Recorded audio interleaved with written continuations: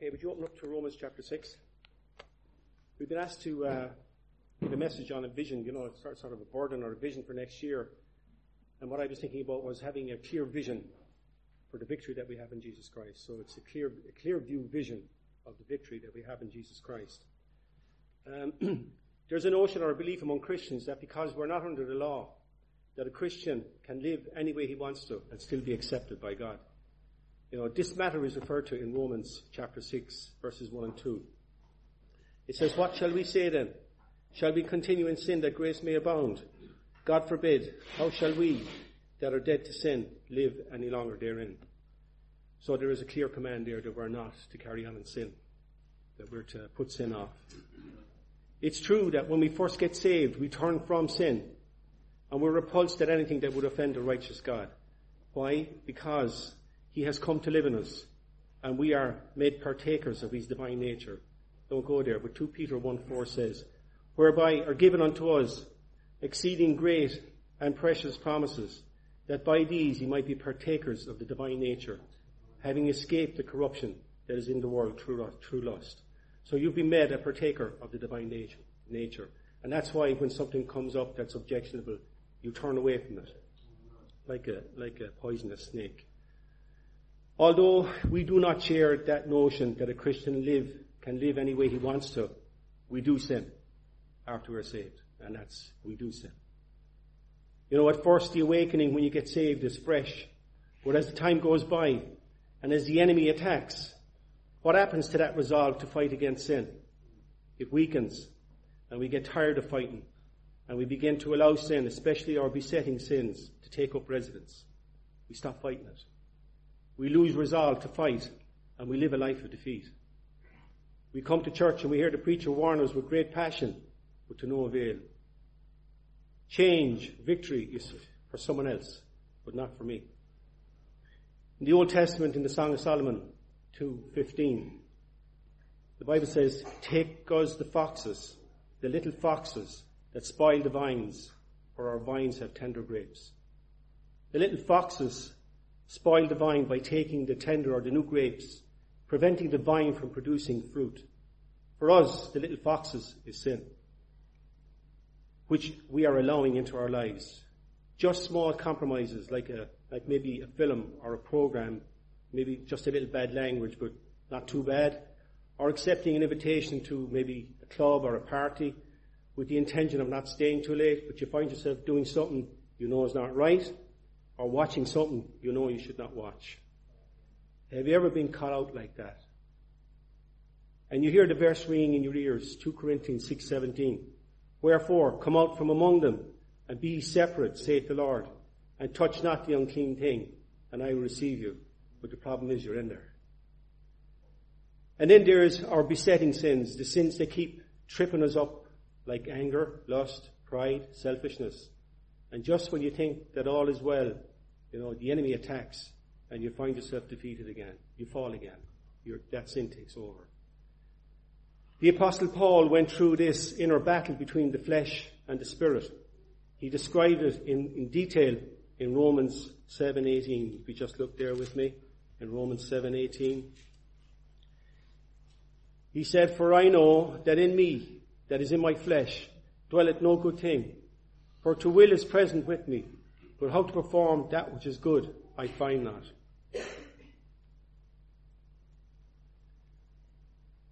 "For the good that I would, I do not, but the evil that I would not, that I do. Now if I do that I would not, it is no more I that do it, but sin that dwelleth in me." Paul, the Apostle Paul, had that same struggle with sin that we have on a daily basis. He struggled as we do. He struggled so much that he eventually cried out in Romans 7:24, "O wretched man that I am, who shall deliver me from the body of this death?" And then he says in the next verse, "I thank God through Jesus Christ our Lord." But notice that he did have this struggle. He did have this, who's going to sort out this sin inside me? And he gives the answer in that verse, "I thank God through Jesus Christ our Lord." Jesus Christ is the victory. Paul had a clear vision of the victory of Jesus Christ. He had a clear vision. I was just thinking about a clear vision. When I was at sea, you you'd go out, you'd run into bad weather, and the ship would break into a wave, and this water, all the water would cascade up onto the bridge, onto the windows in the front of the bridge, and you can't see a thing. You're blinded. You're blinded. But in the center of the bridge, there's this called a clear view screen, and a screen that rotates at a high speed, and no matter what falls onto it, it falls off. Okay, so the place to be is right there, so you can see what's happening. Paul had a clear vision of the fact that someday he was going to stand before God, and he was going to be perfected. He was able to look down the line past all his faults and failures, past all his victories and defeats, and was able to see himself standing before the Lord. And in Colossians 1:21 and 2, and it says, "And you, that was sometimes alienated and enemies in your mind by wicked works, yet now had he reconciled in the body of his flesh through death, to present you holy, unblameable, and unreprovable in his sight." And that's what's going to happen. So don't let sin, keep looking at your sin. Look at the victory that's down the line. And let that then help you to serve the Lord. Amen.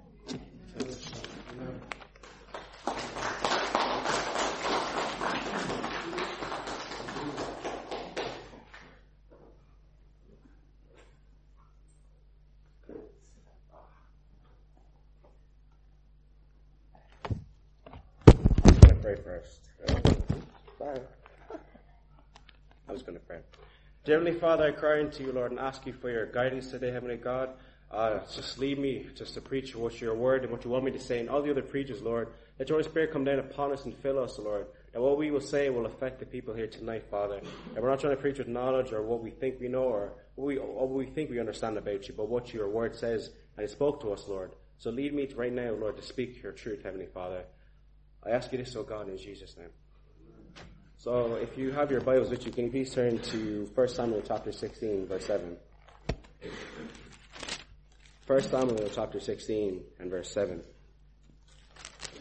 Title of my message is Vision of Man, but I'm going to take it in a different way. 1 Samuel chapter 16, verse 7. And it says, "But the Lord said unto Samuel, Look not on his countenance, or on the height of his stature, because I have refused him. For the Lord seeth not as man seeth. For man looketh on the outward appearance, but the Lord looketh on the heart." Well, kind of like introduction to this. How do all of you view people? In what way do you judge them? How do you see them? Do you see them as people or, weird, strange? What's going on? Do you see Christ in them? If you look at me up here, do you see the 17-year-old kid or do you see Christ in me? Do you look at each other and think, I'm wearing a shirt and tie, so I'm holier than them? Have this kind of holier than thou attitude. Is that how you are? Because see, if I give you a little bit of background of this chapter, Saul's messed up. He's basically done all wrong. He's in trouble. So God has now chosen David. And Samuel's mourning. He's like, oh no, he's just so troubled. Then God says to him, stop mourning, cut that out, stop that. Go and anoint one of the sons of Jesse. But see, what this verse struck me the most was the fact that it's about that we shouldn't look at each other on the outside, but Christ looks at us on our hearts. You see, what is our focus? Generally speaking, our focus is the outward appearance. You might say that's all we have. But is it really? Look back in the verse, and you go in the lower part of the verse says, "For the Lord seeth not as man seeth. For man looketh on the outward appearance, but the Lord looketh on the heart."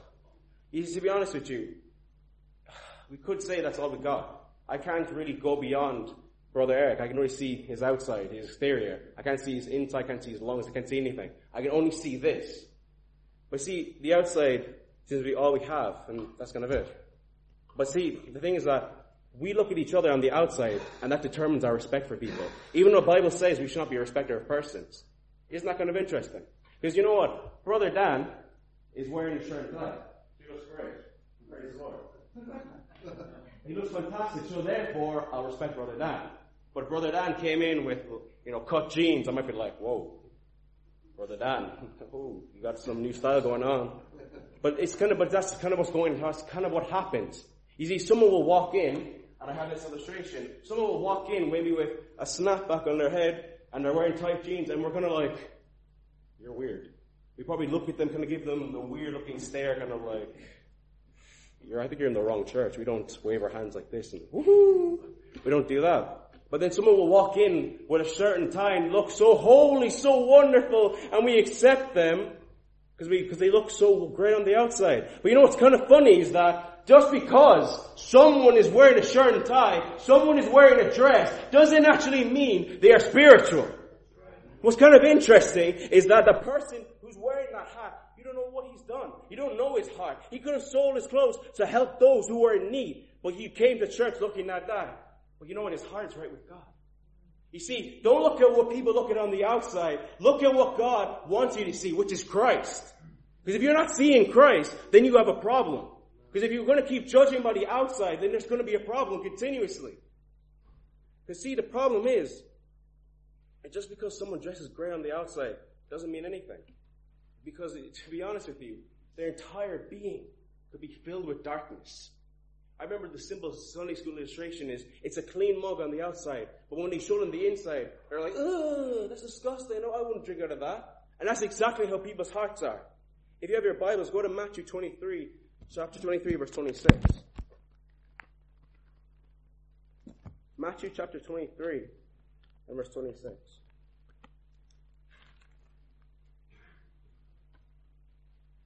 And this is one of the verses that Barry was using as teens, and I just thought it was really cool. It says, the blind Pharisee, cleanse first that which is within the cup and platter, and the outside of them may be clean also. The funny thing is that our vision of people is so tainted. It's like we judge them but forget ourselves. I'm not saying there's certain cases you have to say certain things and say, okay, that's wrong. Like a child does something wrong, you have to say it's wrong. But sometimes we're going, I don't do that. I'm better than you. I'm better than you. But you're forgetting. If we look at ourselves, we're actually all under the wrath of God. It's actually only because of Christ that we're even made to even be freed. Rather, if it wasn't because of Him, we'd be just like them. You gotta remember that. Because you may sit in church with your shirt and tie. You may sit in church singing songs. You may sing in church preaching and doing different things. But you know what? You're not any better than those people. Because if it was just one mistake, if it wasn't just that one person that told you about Christ, you'd probably be still out there. You'd probably be dead. You wouldn't even know any difference. So you gotta remember, don't look at their outside. Look at their hearts. Because you know what? We may see someone homeless on the street. And we might go, oh, I don't want to talk to them. I don't want to see them. I don't want to go near them. But you know what? I see Christ in them. I see someone that can get saved. But you see, we shouldn't see color, nationality, anything like that. We should see Christ in those people. Because in Galatians 3:28, and especially in this case which relates to Christians, that there's no more Jew nor Gentile nor bond nor free, but all have become one in Christ. Every single one of us. When you got saved, you don't see Dean as the black kid who's 17 years old. You see Christ in Dean. I don't see Brother Eric from Northern Ireland. I see Christ. And that's what you should see. If you don't see that, you need to repent and ask God to fix that. Because if He doesn't fix it, you're going to have that attitude about everyone. So then if He's someone who doesn't look particularly nice, then you won't preach to them. And then they'll go to hell because you don't want to talk to them because of how they look. But do you know, my conclusion is this. When Christ saved you, you should have had a different vision. How you view people is not the same anymore. It should be that I see Christ in people and I see a potential person who can get saved. Because someone saw Brother Pastor Craig. We love Pastor Craig. Someone saw him as a soul that could get saved and he got saved. That's why we have this church. So don't look at people's outside, but pray for them and ask God to help you see what God sees, which is Christ in them. And that is my message. Thank you.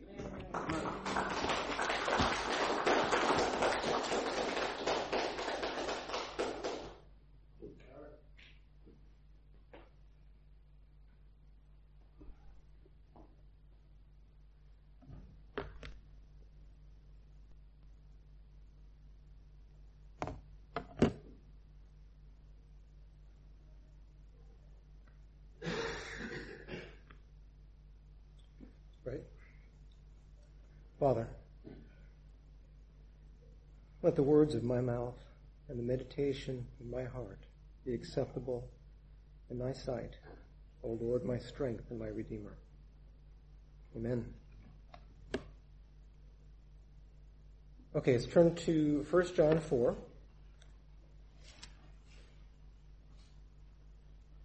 1 John 4.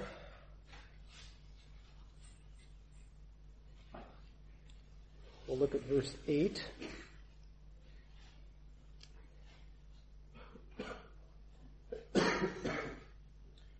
1 John 4:8 says, He that loveth not, knoweth not God, for God is love. 1 John 4:8. He that loveth not, knoweth not God, for God is love. And verse 11 says, Beloved, if God so loved us, we ought also to love one another. Verse 11, Beloved, if God so loved us, we ought also to love one another. And then verse 18, it says, There is no fear in love, but perfect love casteth out fear, because fear hath torment. He that feareth is not made perfect in love.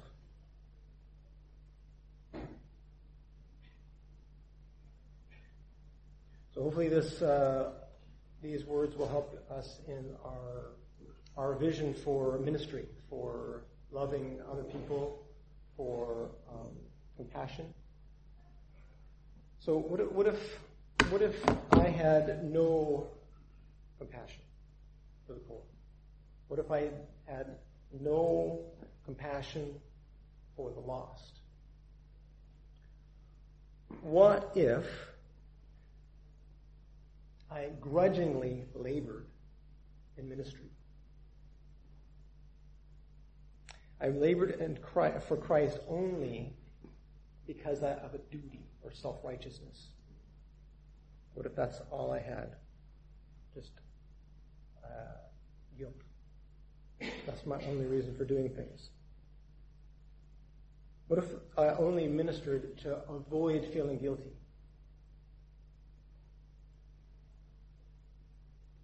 So in contrast that with, what if God put His compassion for the lost and for the poor into my heart?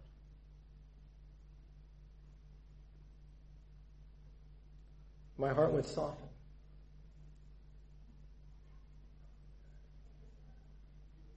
I would rejoice in being the bearer of the good news. I would rejoice in being the bearer of God's love. I would be blessed by being a blessing.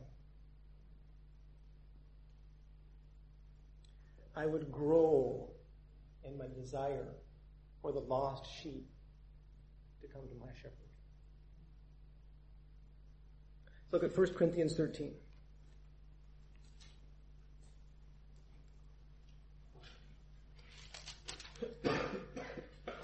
1 Corinthians 13:3.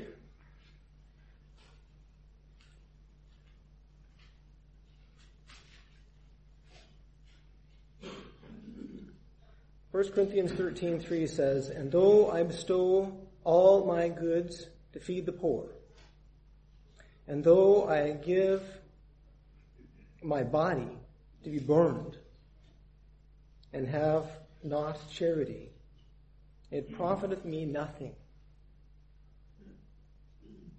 I think that's kind of what Paul is talking about here when I'm talking about God putting His compassion in my heart. If I just do it to make myself feel like I'm a great person, no profit whatsoever. Isaiah 64:6. Let's turn to Isaiah 64.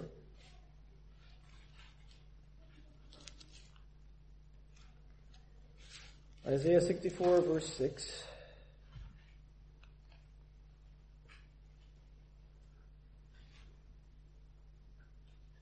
Verse 6 says, But we are all as an unclean thing, and all our righteousnesses are as filthy rags.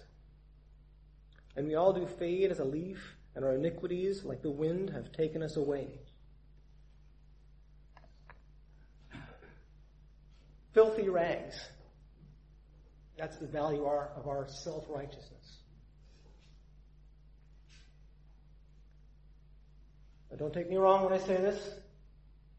God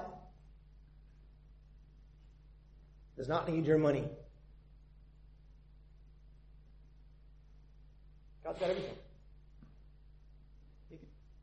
provide whatever he needs. He doesn't need your money. But his face shines on generous hearts. God does not need your ministry. He can do it himself. But he allows us to partner with him in ministry. What a partner.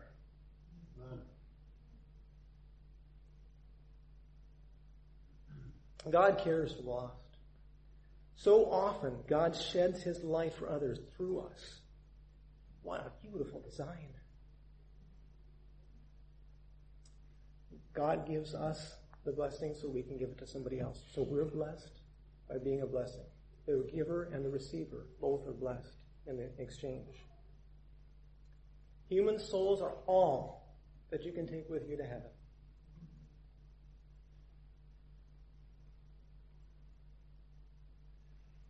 Measure your wealth not by money, but by all you have for which you would not take money.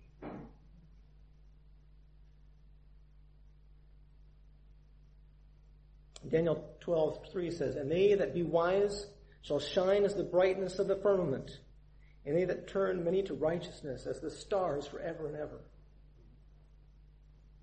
Heaven will be better than we can imagine.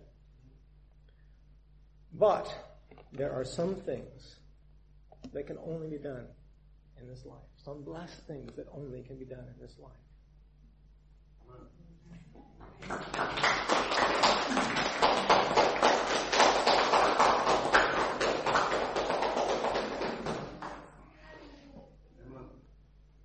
Okay, if you open your Bibles to Genesis chapter 4, please. I'm going to call this little message Trusting in the Lamb.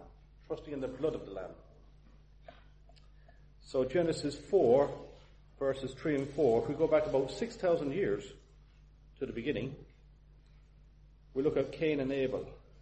So Genesis 4, verse 3, "And in the process of time it came to pass that Cain brought of the fruit of the ground an offering unto the Lord.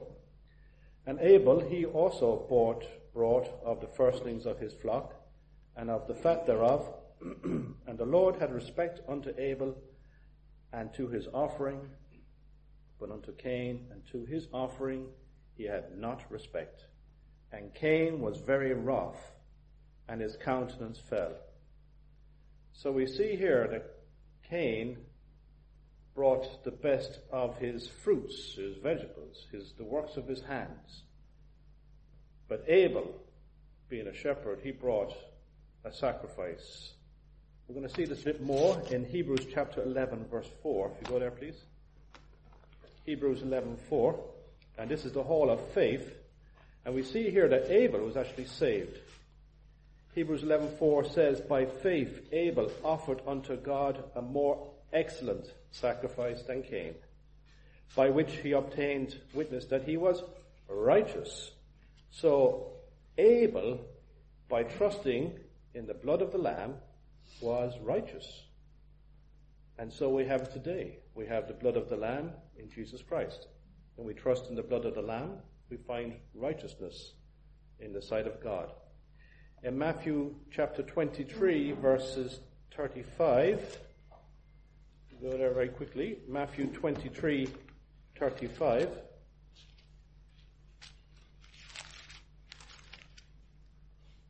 It says that upon you may come all the righteous blood shed upon the earth from the blood of righteous Abel. Again, it mentions righteous Abel. So we see Abel was saved because he went not his own way, he went the way of the Lord. And in John 14:6, what does it say? It says, "I am the way, the truth, and the life. No man cometh unto the Father but by me." So we can see there that there is only one way that God will accept, and that is through the sacrifice of his Son, Jesus Christ, by trusting in his work and not our own. So, you hear people of the word say, you think you're the only right ones and everybody else is wrong. Well, we might not be all right, but definitely God's way is the right way, and every other way is the wrong way. Okay? So there is only one way to get to heaven. And that is the way that God would accept, and through his Son, Jesus Christ. So the world, you hear the songs of the world, you ever hear this song says, I did it my way. You sure did. And that's what the Bible says. Everybody's doing it their way, isn't they? And they think that they're proud about it, you know. But what does Isaiah chapter 53 verse 6 say? All we like sheep have gone astray. We have turned everyone to his own way, and the Lord have laid on him the iniquity of us all. So you see, Cain did it his own way. It was not the right way, and he suffered for that. He ended up in hell. But righteous Abel trusted in the Lord's way. He got saved, and he's in heaven right now. So, when someone says, I'm going to do it my way, what does that translate to be? It says, Lord, accept my works. You must accept my way. This is my best effort, Lord. You've got to accept this, you know. And if it's not good enough, well, nothing is. Did you ever hear that? If you won't accept this, I can't do any better. This is the best of my works. Cain, you know. So we've got two religions in the world, really. We've got one, the way of Abel, and the other, the way of Cain. God will only accept Abel's way. He will reject Cain's way. So Cain's way is man's way, my way. Abel's way is God's way. Yeah? So which way are you going? You know, I'm sure most people here are going the way of Abel, trusting in Jesus Christ. So that's really it. I just thought it's a simple message, just for you can use this to witness to other people, and so we can gladly say, and our song would finish something like this: I did it his way. Amen. Sure, take it.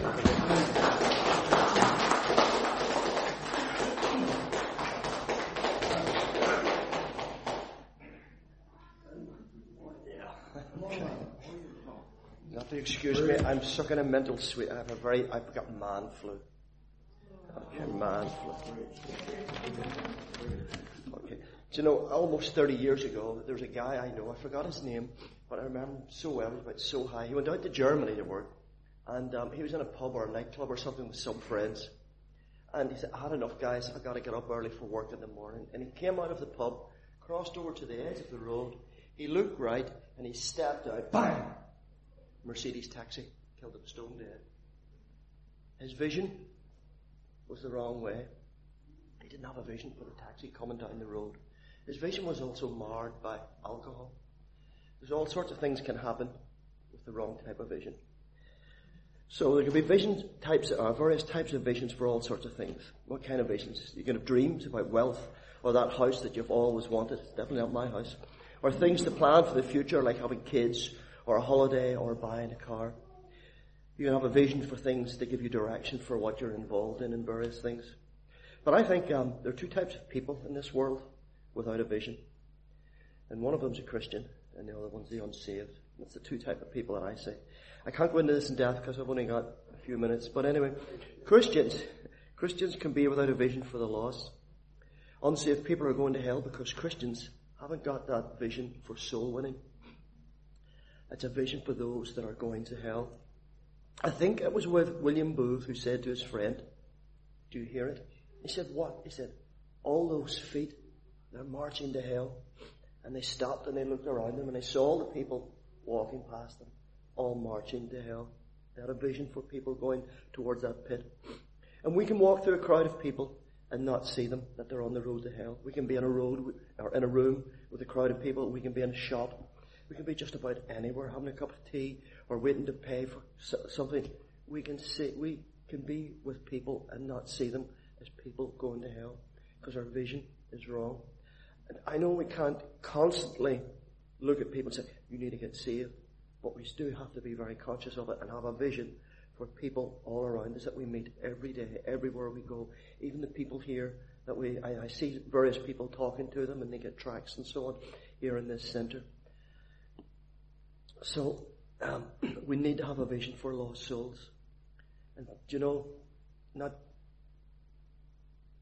not going to say all Christians, but there are a lot of Christians who have no real vision of who Jesus is. Otherwise, they've been doing something about the lost souls that's going to hell. We heard tonight about we need to have a vision of Jesus, of who he really is. Do you know, these guys, and I think you found out about us through a mission board. Well, God was the first mission board because he sent Jesus out. Jesus was the first missionary. God has a vision for lost souls because he doesn't want any to perish. The disciples didn't have a proper vision of who Jesus was. They feared for their lives. In Matthew 8:25, it talks about when they're in the boat. And his disciples came to him and awoke him saying, Lord, save us, we perish. And sometimes I wonder, is that the way our fear is when we see people? Oh, I can't talk to them. I'm really frightened. Am I going to perish? No, I'm already saved. They're perishing. Mark 4:38. And he was in the hinder part of the ship, asleep on the pillow. And they wake him and say unto him, Master, carest thou not that we perish? Is that the way we are? Is that the way we are as a church? I don't think so. But we could do better. We could have a better vision about souls. But what about the unsaved? They have no vision for the future. Well, they have visions of all sorts. But I'm talking about the future of eternity. What have they got? Their vision is marred by all sorts of things. Soul sleep. When you die, that's it. Or there's no God, there's nothing. What is their vision? I worked with teenagers for nearly 30 years. And I'm still amazed that some young people have no vision for the future. They have no goals. Short term, mid term, long term, there's nothing. In fact, it's just tomorrow when they get their dole money. And at the weekend, I'm going out to party. And that's it. That's all they live for. That one cycle. They have nothing. Young people are prone to lack of vision. And I think it was Alice that I overheard talking to somebody. But I think someone said something about there's been 16 suicides in the last month in Ireland. But I've worked with young people, teenagers, for 30 years. And because they're prone to lack of having a vision or setting goals for themselves, they have the suicide is what comes of that. Apathy, emptiness. They have no direction of life. And those are just some of the problems because they lack a vision. The Bible tells us that people without a vision will perish. But what about the perishing? Because we lack a vision. So who are perishing? People that don't have a vision for Christ and who he is. A wrong vision or no vision of who Jesus is will cause many to perish. And that is the Christians, if we have no vision or wrong vision. And the same applies to the unsaved, if they have no vision or wrong vision. I heard someone saying about it's not working to heaven. It's not about good works. They don't have a vision of salvation, nor of their state before God. Jesus said in Luke 13:3, I tell you, nay, but except ye repent, ye all shall likewise perish. They're perishing. I know we're sitting here tonight and we're talking about people perishing, but we have to be thinking of the souls that's going to hell. They need a vision of who he is. I need to view myself at one time. I need to have a vision of who I was before God, and I did. And I seen God. Well, I talked with God, and I recognized that I was a sinner. I saw myself for what I really was. I repented, and I cried out to the Lord, and got saved. The unsaved need to do the same. John 3:15, that whosoever believeth in him should not perish, but have everlasting life. There's a lot of perishing in the Bible. We need to pray and preach the gospel to the unsaved. They need a vision of Christ. Acts 13:41, behold ye despisers, and wonder, and perish. For I work a work in your days, a work which ye shall no wise believe, though a man declare it unto you. You know, we talk to people, and I think it was this morning I heard someone say, some sow and some reap. And I remember, I was talking to Barry, maybe a year ago. He said, do you know, Barry said, I can't remember anybody getting saved from knocking on the doors. And someone else in the church said, we're just called to be faithful. We plant the seeds, and if someone else reaps it, they're going to heaven. And when we get there, Christ will say, see, you had a hand in his salvation. What can you take to heaven? Only one life will soon be past. Only what's done for Jesus will last. So whether you're preaching and sowing or whether you're reaping, we're doing it for Jesus. That's the only thing we can take out of this world with us. We can't take anything physical with us. So they don't believe, a lot of these people, what we're telling them. It's in front of them, but they can't see it. Their vision, they just don't have it. 1 Corinthians 1:18. For the preaching of the cross is to them that perish foolishness. See, they're perishing because they're foolish. They don't believe in the foolishness of the preaching of the cross. But unto us which are saved, see, I am saved. It's the power of God. Preaching of the cross is the power of God. 2 Peter 3:9. The Lord is not slack concerning his promise, as some men count slackness, but is long-suffering to usward, not just to us, but all mankind, not willing that any should perish, that all should come to repentance. We have to get a vision. And where does it start for us? Do you have a devotional time? If not, why not? Do you have it in the morning time? If not, why not? Do you spend time, do you make that effort to get away from the madness or the things in life, spend it alone with God? Because when you start talking with him, God, I need a vision of souls and how to reach them. And when you start reading, he starts speaking. So we need a alone time with God. Starts with prayer and reading his word.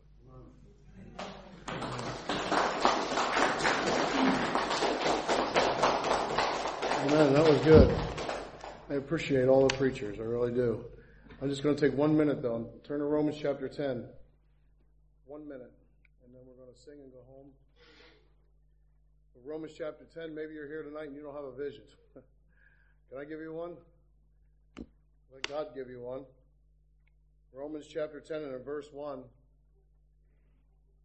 Or maybe you thought you didn't have a vision, but you care about souls. Amen. But in Romans chapter 10 and verse 1 says, Brother, my heart's desire and my prayer to God for Israel is that they might be saved. That was Paul's vision. And, that was his burden. That was on his heart. That was a calling upon his life. That was what he was focused on. And even asked God, he said, that's my prayer to God, that Israel might be saved. I'm not in America, I'm in Ireland. So my countrymen are Irishmen. People that are here. This is who I want to be saved. My heart's desire is that Irish would be saved. The people that live in this country would be saved. Paul lived out that vision. Obviously, he was a little bit different than some of us because he went everywhere, all into Europe, and he preached the gospel, amen, planted churches. But we can do something right here where we are. We can live out that vision right here where we are. Look, people in America or in Africa or some other continent or country can't win people in Ireland. We can. We're in Ireland. These are our countrymen. So I want to give you a vision tonight. These are my people. This is where I live. And I want to see them get saved. Paul lived his vision out. Paul encouraged others to have that vision. He had a whole troop with him when he went out, church planting. And finally, think of this. We're saved because somebody had a vision. We're here saved tonight because somebody had a vision to go knock on my door. I was not one at the door, but in a sense I was, because that's where it started, with a door knock and my neighbor talking to me about Jesus Christ. Amen. So that's a good vision we all need to have. And I thank the preachers tonight. That was excellent.